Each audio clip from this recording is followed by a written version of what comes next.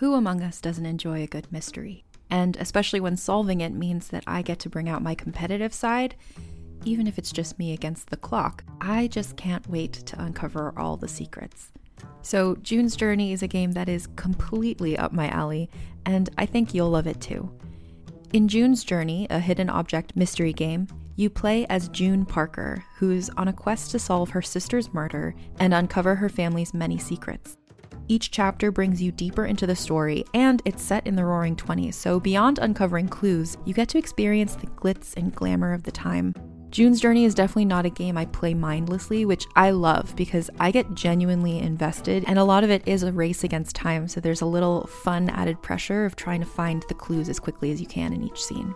There are also tons of ways to customize the island that you're on, learn more about the characters, and then new chapters are added weekly, so you really can't run out of things to explore. So if you think you're up to solve this case, download June's Journey for free today on iOS or Android, or play on PC through Facebook Games. June needs your help, detective. Even hardened genre fans will find themselves whimpering at each new revelation. Publishers Weekly. The Infected Trilogy is an unabridged 3-season audio fiction series from #1 New York Times bestselling novelist Scott Sigler. Infected is a marvel of gonzo, in-your-face, up-to-the-minute terror. Lincoln Child, New York Times bestselling author of Relic and the Pendergrass series. 88 episodes, 53 hours of horror are free and available now wherever you listen to podcasts.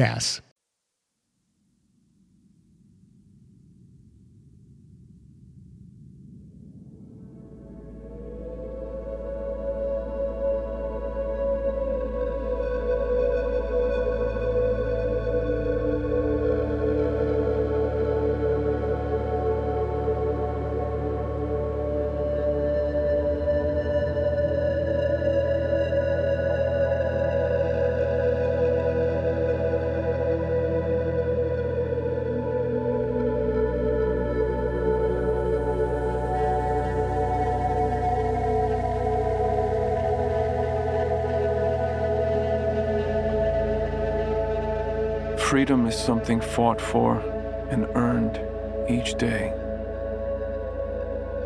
Whether from outside forces or from one's own vices. For freedom to exist, action must precede it.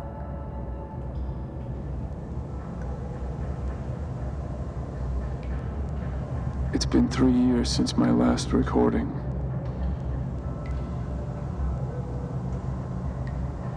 Three years, I've been broken and beaten, working for them. 3 years, I've been enslaved.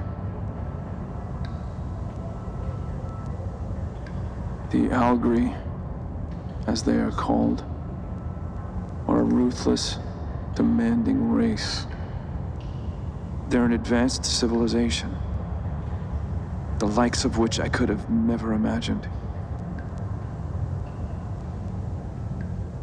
The Algri's world is one with great machines, wondrous metal beasts that can do the labor of the common man. They have eliminated any need for arduous work, any need for effort.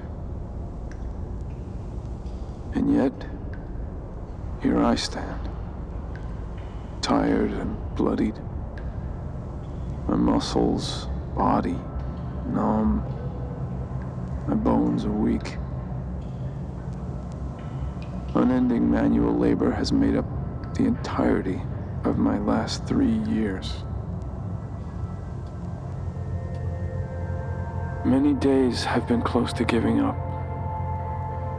Many days I thought of finally falling, letting them collect my body and take it away.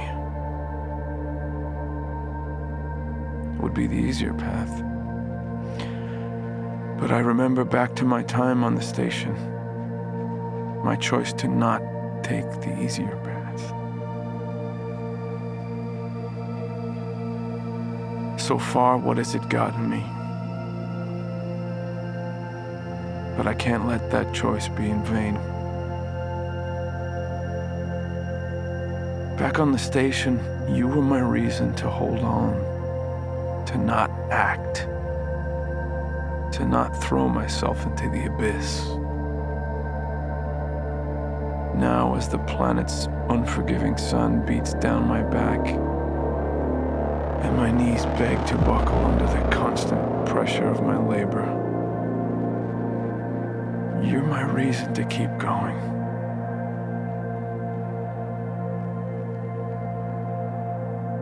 I promised you I'd fight Cassie. And I still am. I can't let myself get this far for nothing. I can't let it end here. Otherwise, none of it matters. So every morning, I'm woken and sent to the labor fields before the sun rises. And I return to my modest bunkhouse every night after it falls.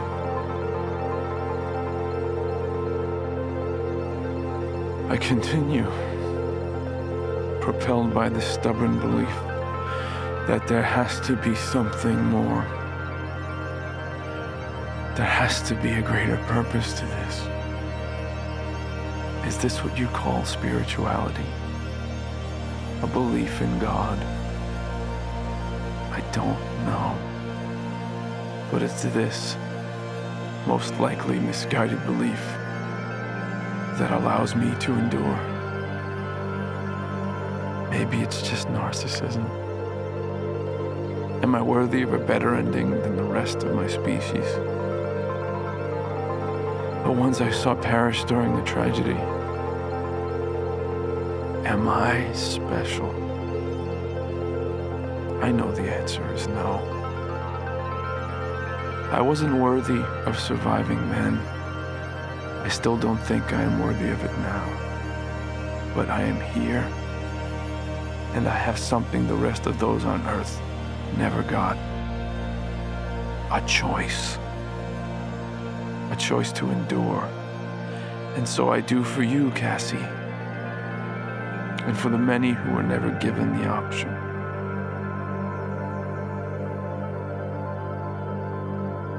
I left behind so much pain amidst the tragedy and have arrived to a sea of it here in bondage. I'm starting to fear that pain is the default setting of the universe. Maybe there's something to that. Why do the Algri do it? Why put us to work when there's no need? When one of their machines can easily do the job of 10 slaves? Alone in our bunkhouse in the rare times we're able to speak, we've often wondered that question.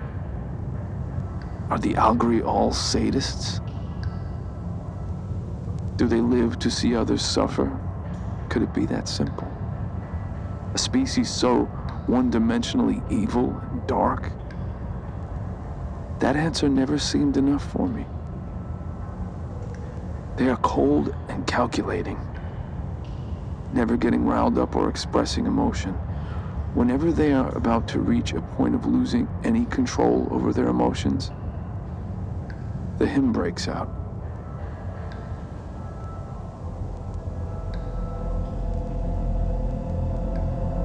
I first thought of the sound as something beautiful, as something to admire in the years since. I now know it's just the opposite. The hymn breaks out when they beat us. It exists as a dark rhythm to their madness. Could a society get so far gone they forgot what pain is? So detached from reality, they go looking for raw emotion, real pain in lesser beings?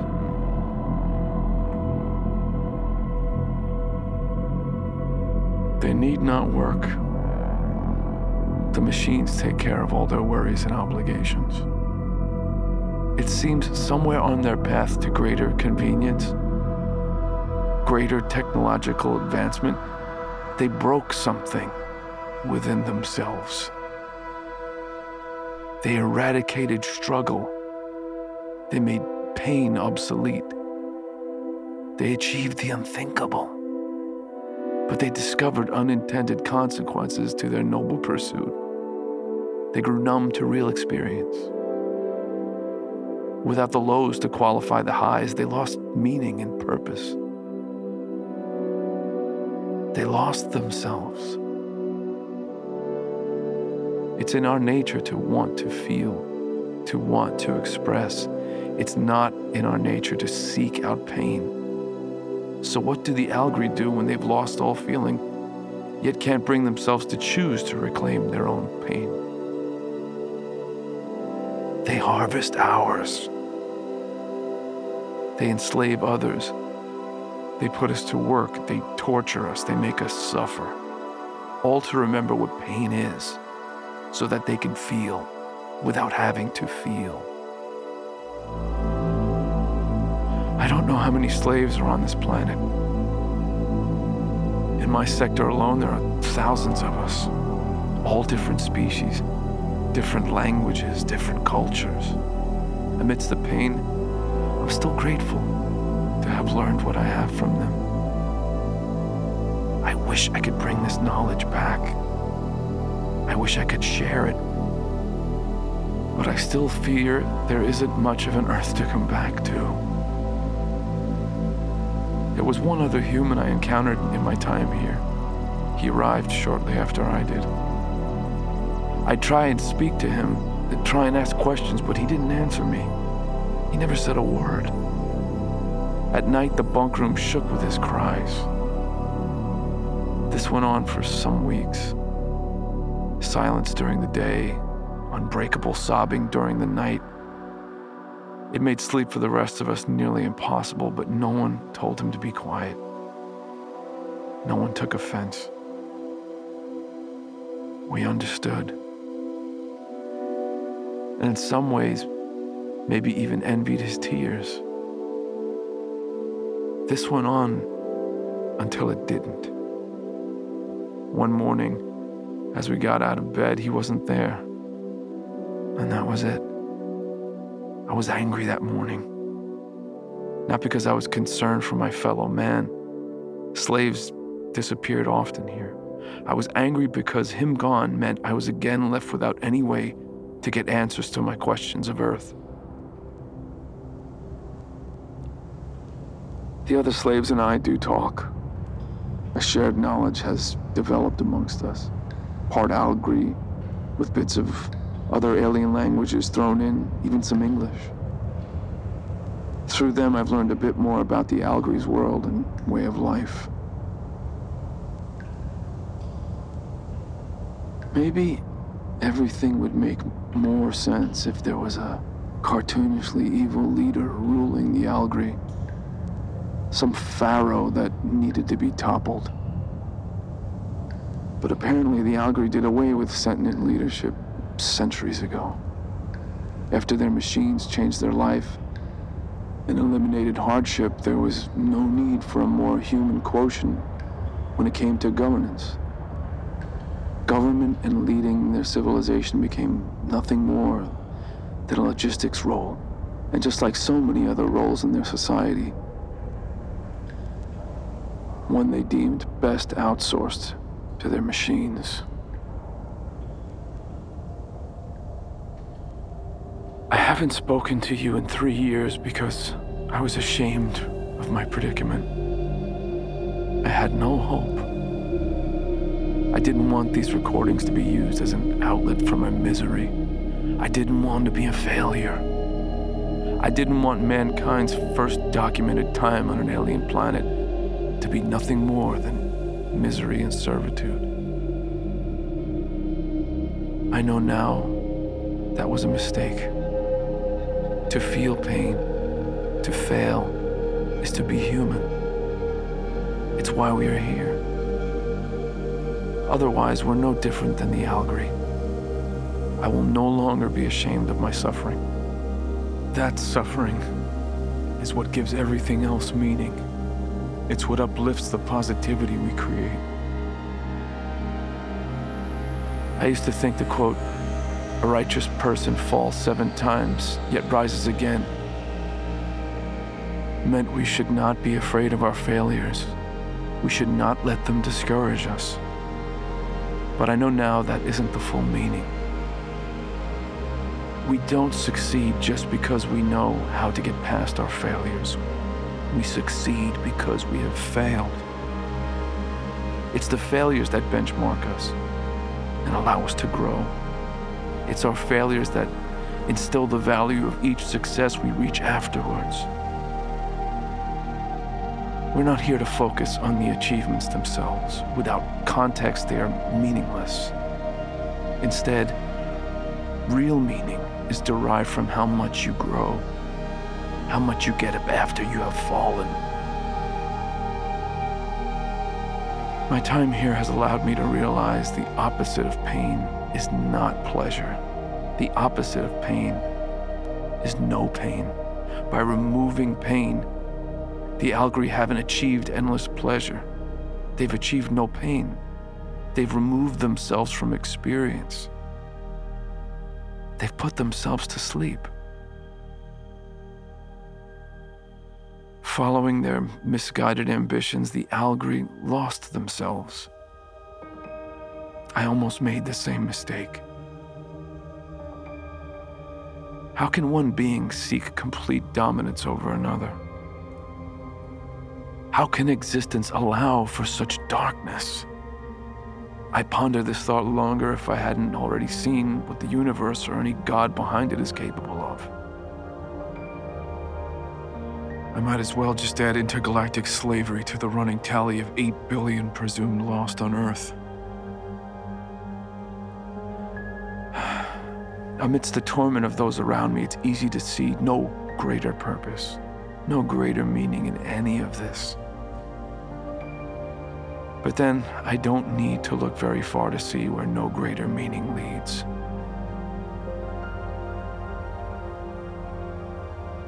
The Algri are the end result of following that path. Slaves themselves to their own basic instincts. And that's all that's left of them, after their own need for agency has been removed. Willing to commit such atrocities to fill the gaps in themselves created by their own doing. With them as my warning, I now attempt to do the opposite, to do the impossible. I search for meaning in the darkness, meaning amidst the pain. I found it in the bond that I've made with the others. Different species, different experiences, but a shared hope for something better.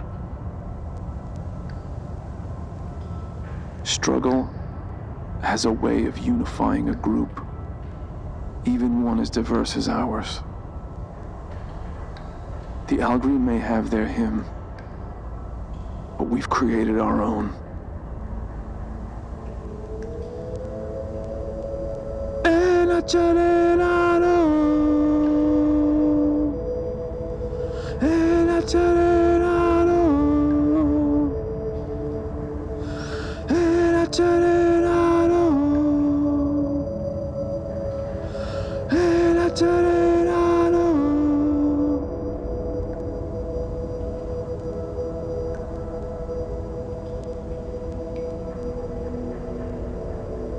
We slaves are building something. The Algri have grown comfortable, content, unguarded.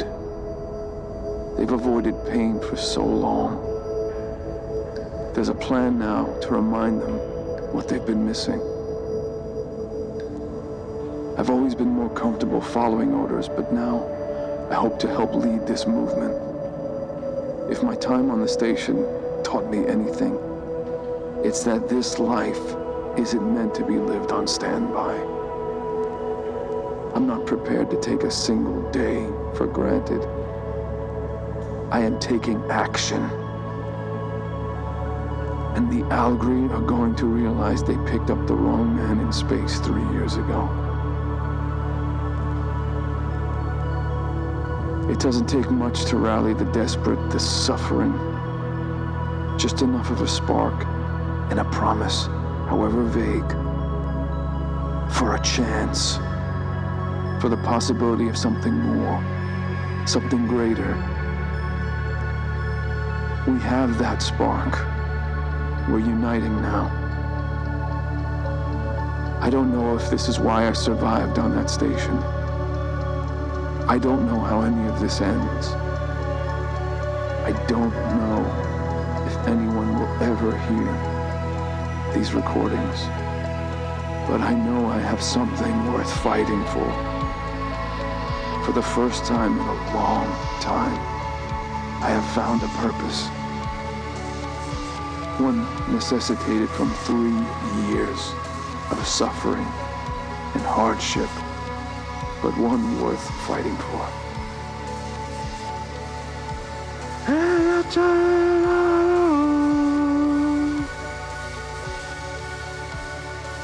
It means to feel pain is to live. To live is to be free.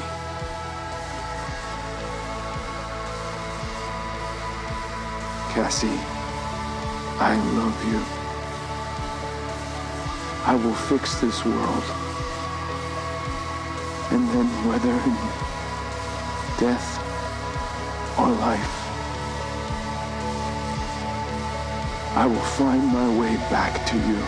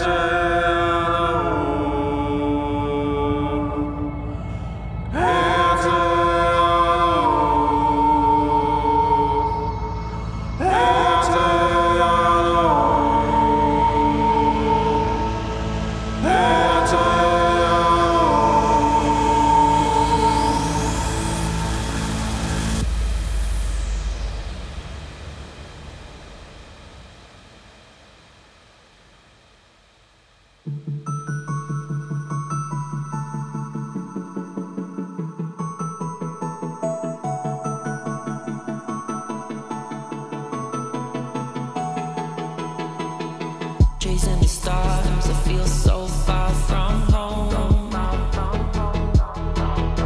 But coming back now will leave me all alone.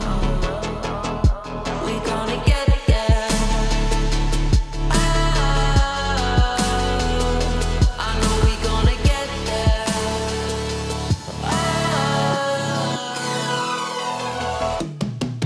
Trying to leave, but you keep on calling. I can't breathe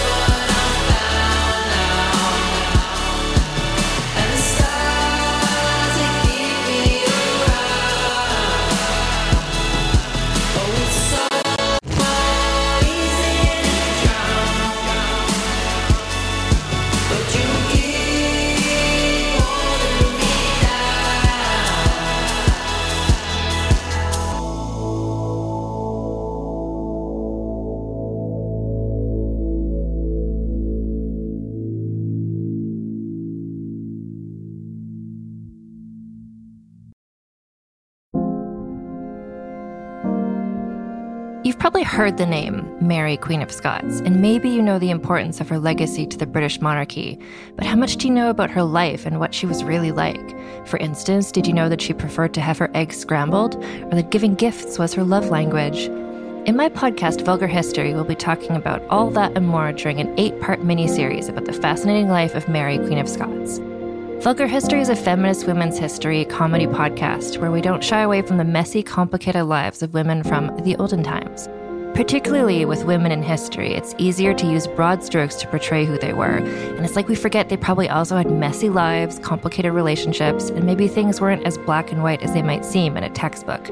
But I'm dedicated to sharing the sides of the stories we don't always hear, and each episode is supported by rigorous historical research. Turns out there's really something about Mary, Queen of Scots. So be sure to tune into my series about Mary, Queen of Scots and check out the other incredible women I've talked about while you're there. You can listen and subscribe to Vulgar History wherever you get your podcasts and learn more at vulgarhistory.com.